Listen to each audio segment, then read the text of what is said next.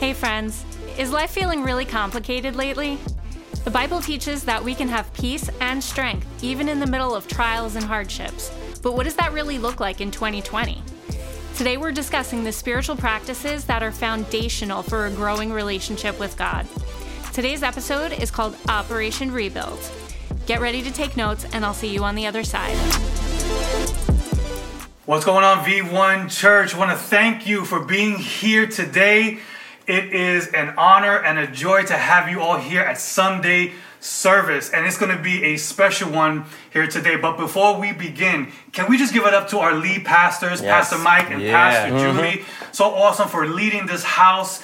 And this month, we're going through restoring the walls, how to rebuild and renew your relationship with God. And Pastor Kiel last week brought such a great message on restoring the broken pieces. But today we have a great episode. We're going to have Pastor Chase and Pastor Evan here for a table discussion that we're calling Operation Rebuild. So we want you to lean in, get your notepads, get whatever you have to write on your phone, because you are going to want to get this information into your spirit. So, what's going on, guys? Come on, so excited, so excited. This is cool. And hey, go ahead, hit that share button right now. Somebody you know needs to hear what's about to go down at this table. Yeah. So let's do it. Yeah, I'm You ready. All right, cool. So we're talking about the book Restoring the Walls, right? And right now we're going into Nehemiah chapter 4. So just to give you a little context, what's happening. Nehemiah is now in Jerusalem. He's actually working with people and they're rebuilding the walls, but he's facing opposition. He's facing ridicule there as they begin to work. So what I want us to focus on is this: how we rebuild in the face of conflict is vital for living out a Christ-centered life. So what we want to do during this time is we're going to actually be talking about spiritual basics. We're going to be talking about spiritual formation. What does that look like? And how you can apply it to your very life. Now, this list in this book is not exhaustive. All right, there's a lot more disciplines, but I felt that these were the ones that you can relate to, and maybe some of you are having trouble with these spiritual disciplines. So we're going to learn and we're going to grow together.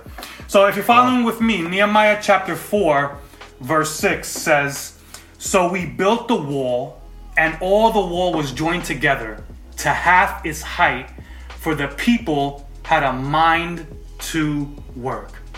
The first discipline I want to talk about is prayer. How many of you guys love prayer? Yeah. I know Pastor Chase loves prayer. Man. So we saw in chapter 2 that Nehemiah was praying, right? When he first heard about the destruction of his homeland, he began to pray. But I think that the first step into building a prayer life is admitting that we don't even have an idea how to pray. And what this is this emptying of our spiritual pride when it comes to prayer. It's just emptying. Say, God, just use me. God, just fill me. And in allowing the Holy Spirit to teach us to pray with groaning and words that we don't even begin to understand.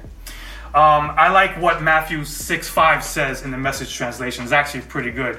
It says, "And when you come before God, don't turn that into a theatrical production either." All these people making a regular show out of their prayers, hoping for stardom. Do you think God sits in a box seat? Man, I don't know, but that's pretty good right there. And later on, a few verses later, it says, even before we ask, right, He knows what we need. So, Pastor, I want to ask you a question. When we're talking about different forms of prayer, because I know maybe some of you have those questions, what are some different ways that we can pray individually and collectively? I'll start with you, Pastor Evan. Sure. How can we pray as individuals? Yeah, well, I love what you said about admitting that we don't really know how to pray. That's not something that really comes naturally to a lot of people. We have this thing built into us, it seems like. Yeah. This invisible barrier between us and God. You know, so many people feel like, oh, I have to go to the pastor to go to God for me. That's right. And that's not something that just existed 2,000 years ago before Jesus completed his work on the cross. That's something that still exists now. Oh, yeah. And, you know, you see Jesus' disciples, the only thing that we have recorded in Scripture, them asking Jesus, teach us how to do this, is teach us how to pray. Yeah. So it's so vital. And I think that, you know, answering the question, like, how do we pray individually? I think it's just recognizing that the veil was torn, that there's no longer a barrier between us and our Father. Yeah. And I think just allowing that intimacy and that closeness, he's closer than a friend. Yeah. And when you can start to talk to God, your Father, like he's a friend, and there isn't this religious barrier of our like your language. Like, do you talk to God like with these and thous? Like, you know, when you your individual prayer time, it should be some of the most, not some of the most intimate conversations that you have. Oh yeah, that's good. So I think that just recognizing that barrier doesn't exist except in your mind. Yeah. Wow. Pastor Chase, same question. What are some different ways that we can pray now collectively? Yeah, okay, so I love what you were saying too, like not using like these and thous and everything. It's like you just get raw and vulnerable with God, but like collectively. So as a church, we actually have like an amazing opportunity to pray collectively because we're live every morning on Instagram at 7 a.m. and 7 p.m. Monday through Friday, and then Monday through Saturday at 7 p.m. Yeah. So you got 6 days a week that you can pray collectively You got no as excuse. a church. No excuse. Yeah, and if you're a morning person, you got 7 a.m. If you're a night person, you got 7 p.m. That's So good. yeah, like you said, Where's our there's night no people at? excuse. Yeah, that's right. I'm right here. Awesome. Yeah. So great answers, pastors. So when we're talking about prayer, there's silent prayer, there's centering, there's contemplative, there's reflection, intercessory prayer. I think the ultimate goal of prayer is knowing God intimately. Right? What are some postures of prayer? Like how do you pray? Like, what's a posture? Because I know when we look at Scripture, there's really no rules as far as how you should pray. But tell them, how do you pray? How does the pastor ever pray? Well, hey, I will say that, you know, there definitely is no instruction manual. You should kneel when you pray. You should stand when you pray. But I will say that there's power in mirroring your physical posture with the posture you want your spirit to emulate. So it's really hard to be prideful when you're on your face before God. It's really hard to be puffed up when you're on your knees. So I think there is power, and that's why you see in the church that we take these postures of prayer, like when we have our palms open, like that's a receiving position. So the natural and the supernatural is so intertwined, and sometimes we as believers, we can forget that doing something physical with your body actually can activate your faith. That's good. Yeah, that's really good. That's good. What about you? How does Pastor Chase pray? What posture? I think there's the heart posture is definitely the most important, and I believe with everything in me, the more scripture you get in you, the less selfish your prayers become. That's good. So the more you get to the Word of God and you get that deep inside of your spirit, the less selfish you are with your prayers, and your prayers are more focused on getting intimate with Jesus, like you said, instead of getting a new car. You know? So good, awesome. Well, let's go to the next spiritual discipline. We want to talk about the practice of reading Scripture. And the question that we begin to wrestle with and we need to understand is, are we reading the Scripture for informational purposes only or for transformation? Because I think sometimes we have this cold and ineffective method of how we approach God's Word, that it kind of leaves us unchanged. I think sometimes we play Bible Russian roulette. Right. Sometimes we just do that. Right? We close our eyes. Okay, God, give me the Scripture, and then there you go. Hey, I've done it. Listen, that's why we're here. So, but what we got to understand is that the Bible is this collection of love stories. And it's this, and it's collectively in this single beautiful story that is found in the person of Jesus and how God loves us. But some are going to say that isn't hearing God's word enough, right? Isn't hearing God's word? I like what Luke 11:28 says. Blessed rather are those who hear the word of God and keep it. So some will say, well, I listened to the pastor's sermon. That's enough for me, right? but hearing God's word is not a substitute for reading it, right? So here's a question for you, pastors. How do you read God's word? Specifically, maybe a different translation for a different time of day, I don't know. But how do you read God's word? Yeah, I mean, I think it depends on what you're trying to get out of it, what you're trying to really hear from the Lord on. So, for example, when I'm in sermon prep, I might read a different translation if I'm going for like the nitty-gritty Greek context and all that stuff.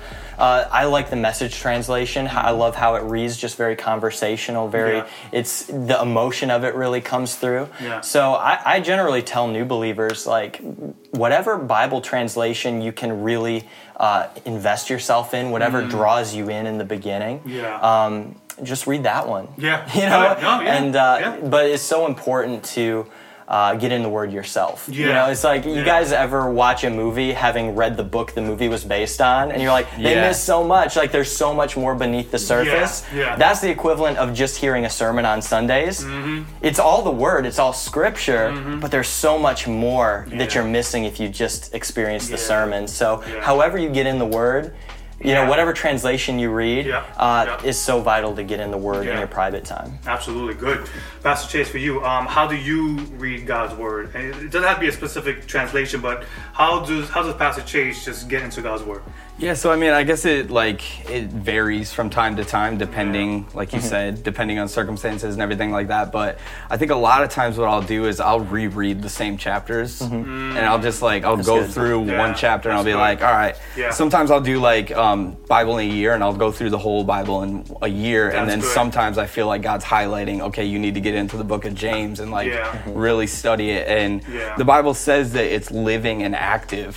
So every time you go into those same scriptures, they're always going to be breathed on by the Holy Spirit. That's another thing I do, is I invite the Holy Spirit in. I'm like, okay, teach me these scriptures, because without you, I don't know. I don't know anything. And it says it's hidden for the children of God too. So that's so good. That's so good.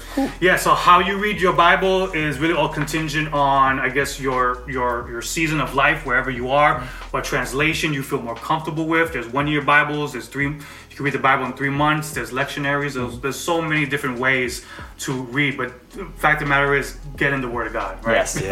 So let's talk about the next spiritual discipline here, is the practice of fasting. And here is where this discipline, we see that there's a lot of misconceptions. And there's actually fears of looking overly spiritual, looking fanatical, or even legalistic. So we want to kind of dispel some of that for you here today. We notice in Scripture that in Nehemiah 1:4, we see that Nehemiah actually fasted and prayed when he heard the destruction of Jerusalem. The very first thing that he did was that he fasted. Here's a biblical definition of fasting. Fasting is temporarily abstaining from food. It could be all food for a spiritual purpose. Fasting might weaken our bodies, right? Because we get hungry, but it's actually going to strengthen us spiritually. That's good. Matthew 6:16 says Jesus' words, and when you fast. So if we stop right there, Jesus is expecting us to fast. And when you fast, it's an expectation that Jesus wants you to fast. Because you're a believer. And what that does when you fast is it increases your dependence on who God is. And there's different types of fasts, right? There's all fast, partial fast, Daniel fast, community fast. The length are different, right? 1, 3, 7, 14, 21.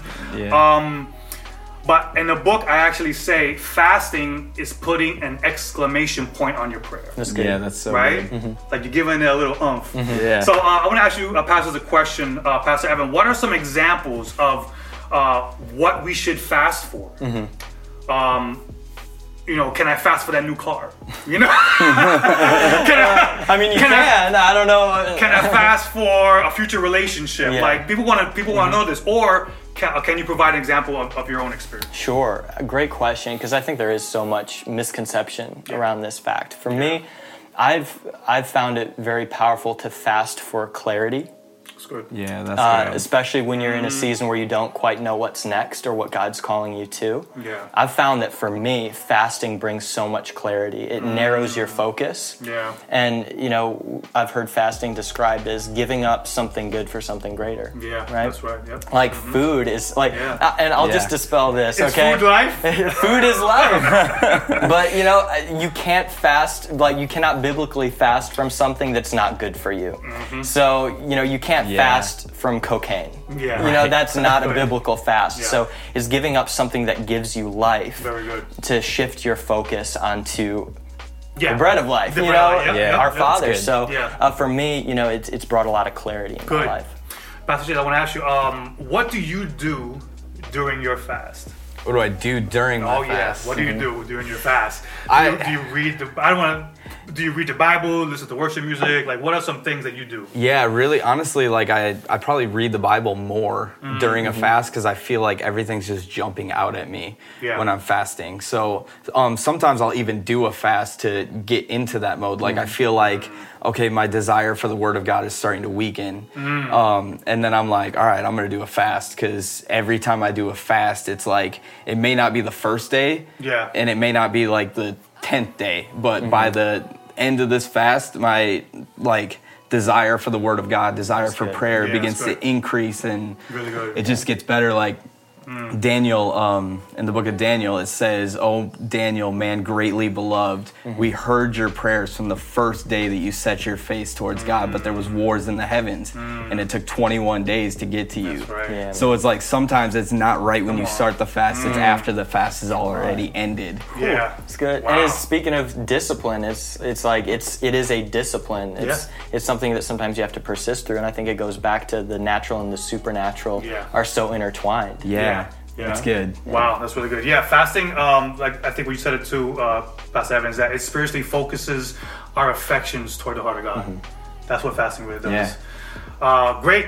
Bang. So far, so good. Let's go to the next spiritual discipline. Is we want to talk about the practice of solitude.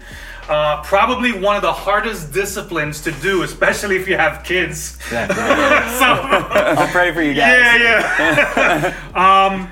Really, when we're talking about it, is this silence is a reverence for God. We see that in Habakkuk 2:20. Psalm 62 says, "For God alone my soul waits in silence." Right? Yeah. And I think you have mentioned it, where God's voice becomes more clearer when we begin to muffle out the noise. But church, I want to tell you this, that we get too caught up in trying to hear God's voice that we miss his whisper. We get too caught up in hearing God's voice that we totally miss his whisper when he's right next to us. Jesus practiced silence, right? When he was being led by the Spirit into the wilderness, into the desert, he practiced silence. Because I think there's this fatigue that comes upon us, right? Because we always want to be busy. We always want to be doing something, right?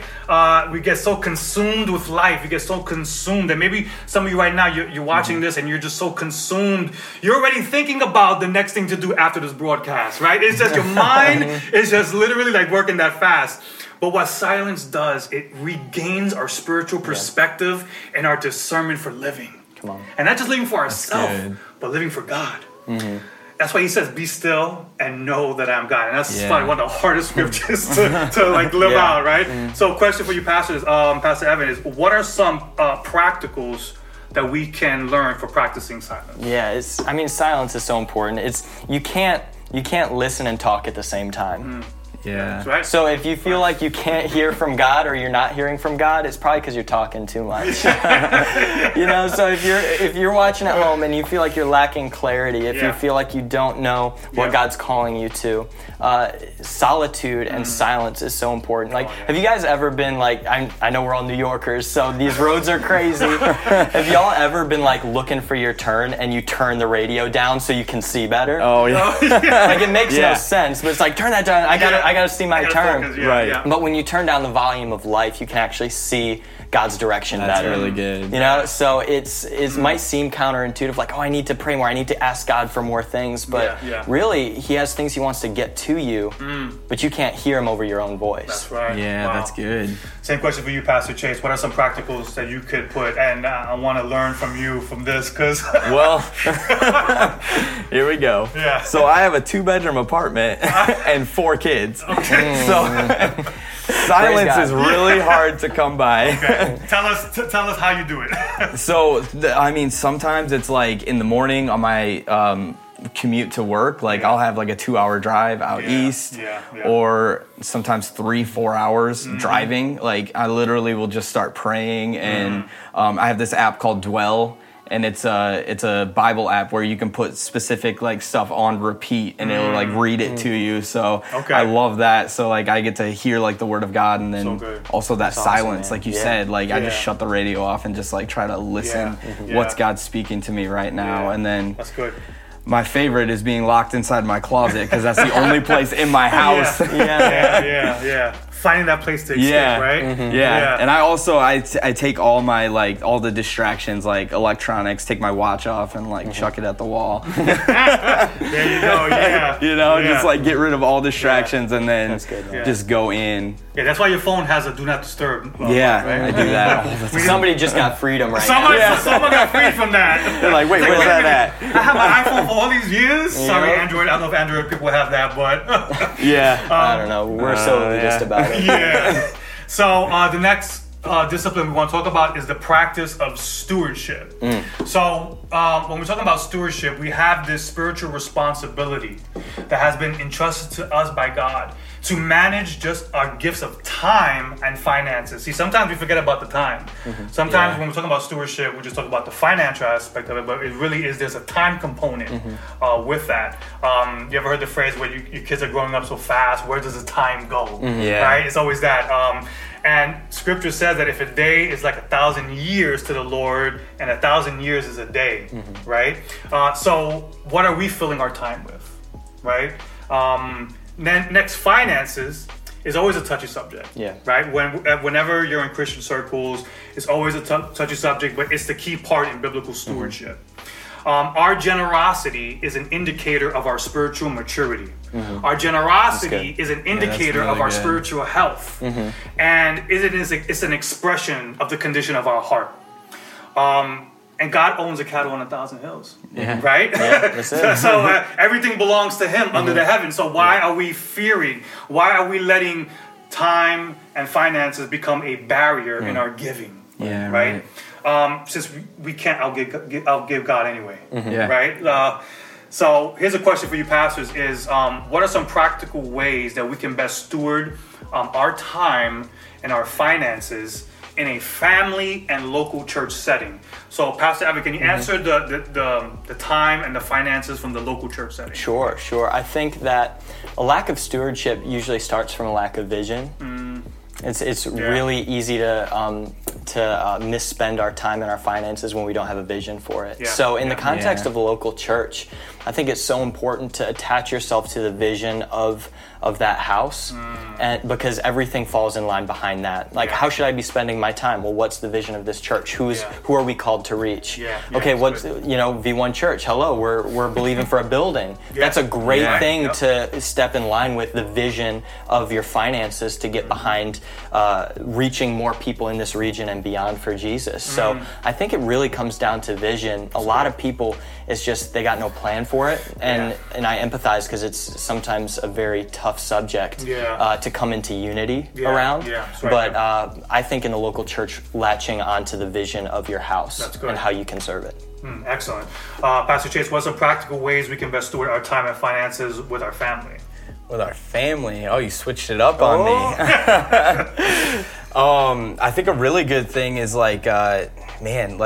recently, instead of just like watching TV with your family, with your kids and everything like that, what's one thing that your kids love to do or your wife loves to do, and just dedicate some time throughout the week. For me, it's hard because I'm working 50, 60 plus hours a week. So it's every minute that I get while my kids are still awake, I'm trying to dedicate it to them. So we went to a sports store the other day and spent I don't know how much, but we got them some baseball stuff. And every day, one of my sons, Eli, he's like, "Dad, let's go play baseball and don't forget the chewy gum." So I try to spend as much time with them doing stuff that they love. Man. Like Ezra's a little bit different. He likes different things. Eli likes this. Eloise likes that. Yeah. So Everett, you're a baby. You know what? So good. It's awesome, man. Yeah. So good. Amen. And then you can't forget your wife. Yeah, no, can't forget that. So the last discipline we want to talk about, and one that's not really talked about, is the practice of evangelism. So I remember when I was 16 years old, I used to have what's called these little Gideon Bibles. And I don't know if you remember those days, but what I did was in high school, I would put the Gideon Bible on the table, and that would be a conversation starter. And I would have atheists and agnostics and skeptics come up to me at 16 years old, and I would actually just talk to them about God. And I actually started a Christian club in the high school. That's cool. It was actually pretty That's cool. awesome, man. Just by just doing that. Yeah. So what's your definition of evangelism? I like what Charles Spurgeon says. It's one beggar telling another beggar where to get bread. Ooh, that's so Come good. on now. Evangelism is not trying to fill the seats of the church. It's not about watering down the gospel to make it palatable. Evangelism is about accurately communicating it in such a way that it promotes this restorative hope. It's about communicating the gospel of love to the brokenhearted, and it's about giving faith to the faithless. Yeah. We need to stop building our own tribe, and we need to start building our own town. Because I think sometimes we focus too much on the tribe and we forget about the town. Yeah. Being missional in your community, right? Yeah. Involved with the affairs of the marginalized and those on the fringe. So what are some practical ways that we can do this? Romans 10:14 says, "How then will they call on him in whom they have not believed?" I know for V1 Church next week, the week following, we're going to be serving the community for the week. Yeah. So we're actually going to be doing things like that and going to people's homes and painting and serving food, and that's great. So pastors, what can we personally do to share the good news to our neighbor? Oh man, so good. I think that definitely it's every believer's responsibility and duty to get into Scripture with the intention of being able to share it with others.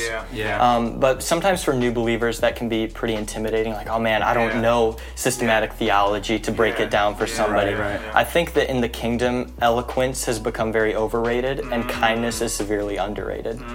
I think there was I think it was St. Francis who said that preach the gospel at all times, if necessary, use words. Yeah. So, speaking of evangelism in your community, be a light in your community. Love people, care for people, say a kind word to somebody, and that opens the door for the gospel in a way that. Starting a debate or coming in like, I'm going to convince you. Wow. It's like, how about I love you and serve you? Wow, that's awesome. Same question for you. What can we personally do to share the good news to our neighbor? Yeah, so, man, I really like what you're saying. Like, that's good. We're flowing. Like, I think you stole a couple things. I'm like, what am I going to talk about now? But no, it's like, I always say it like, man, you're going to 7-Eleven to get something. You may as well just like be like kind, like you said, to the person who's working behind there. Be like, hey, how's your day going? It doesn't have to be like the Bible says this, the Bible says that. It's like start up a conversation with them, get to know them, and then your life will reflect Jesus. So and then they'll be like, how is your life so good? How are you in this position right now? What can I do to get that? And it's like, well, it's not money. It's not this. It's not that. It's Jesus. Yeah, so good. Wow. Well, pastors, thank you so much for pouring in your wisdom. As we close, I just want to remind you that Acts 2:42, the early church, they were devoted together. It says that they devoted themselves to the apostles' teachings. That's a practice. They were in fellowship. That's the relationship component there. To the breaking of bread, and that's the experience that people want. They want that shared table experience. And then it says, and to prayer, which is another practice. So they had a desire to know and to love God. And that was fueled by spiritual disciplines. Church, when we connect spiritual disciplines with godly desires, we get fulfilled destiny. And lastly, I want to close with Nehemiah 4:7. When they heard that they were repairing the walls in Jerusalem and was going forward and that the breaches were beginning to be closed, it said that they were angry. You're going to have people right now, maybe you're more spiritually mature than your husband. Maybe you're more spiritually mature than your wife. People are going to be angry at you because you're moving at a faster pace in the kingdom of God. It's going to happen.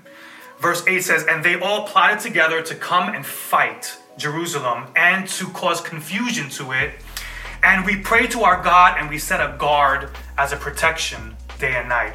This guard that we're talking about, God has provided us with these spiritual guards that are called spiritual disciplines to protect us from ourselves and to protect us from others.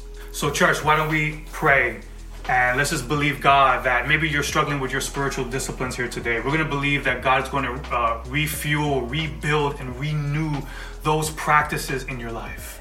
Pray this prayer with me. Father, thank you that we can learn these spiritual disciplines that are guardrails for our lives. Teach us to pray when we don't know how to pray. Give us the words when we don't know how to convey it. Help us to fast, not to fast for our own agenda, not to fast for our own purpose.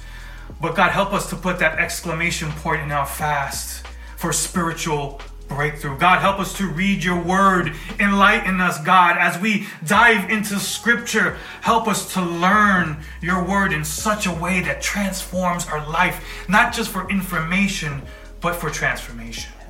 God, I just pray right now, you help us to be good stewards of our time and our finances. God, you own the cattle on 1,000 hills. And God, I'm just praying right now that you help us to orchestrate our time accordingly. You help us to be good stewards of our finances, to give back what you have given us, your son. And God, I'm just believing that as we promote the gospel, have you called us to be mouthpieces, living epistles, God, to tell someone about the love of God. Teach us, God, I pray, to just let them know that there's a God that loves them, that there's a God who cares for them, that will never leave them nor forsake them. So I pray that those that are watching this right now, if there is anyone that needs assistance, that needs help in these areas, we call on heaven and we call for the Holy Spirit to help us to grow in grace. And we pray this in your name. Amen. Amen. Amen. Thank you, guys. Yeah. Oh, thank you. All right. So good. Awesome. So good. That's awesome. What an amazing message. For more great teaching, come check us out on www.v1.church.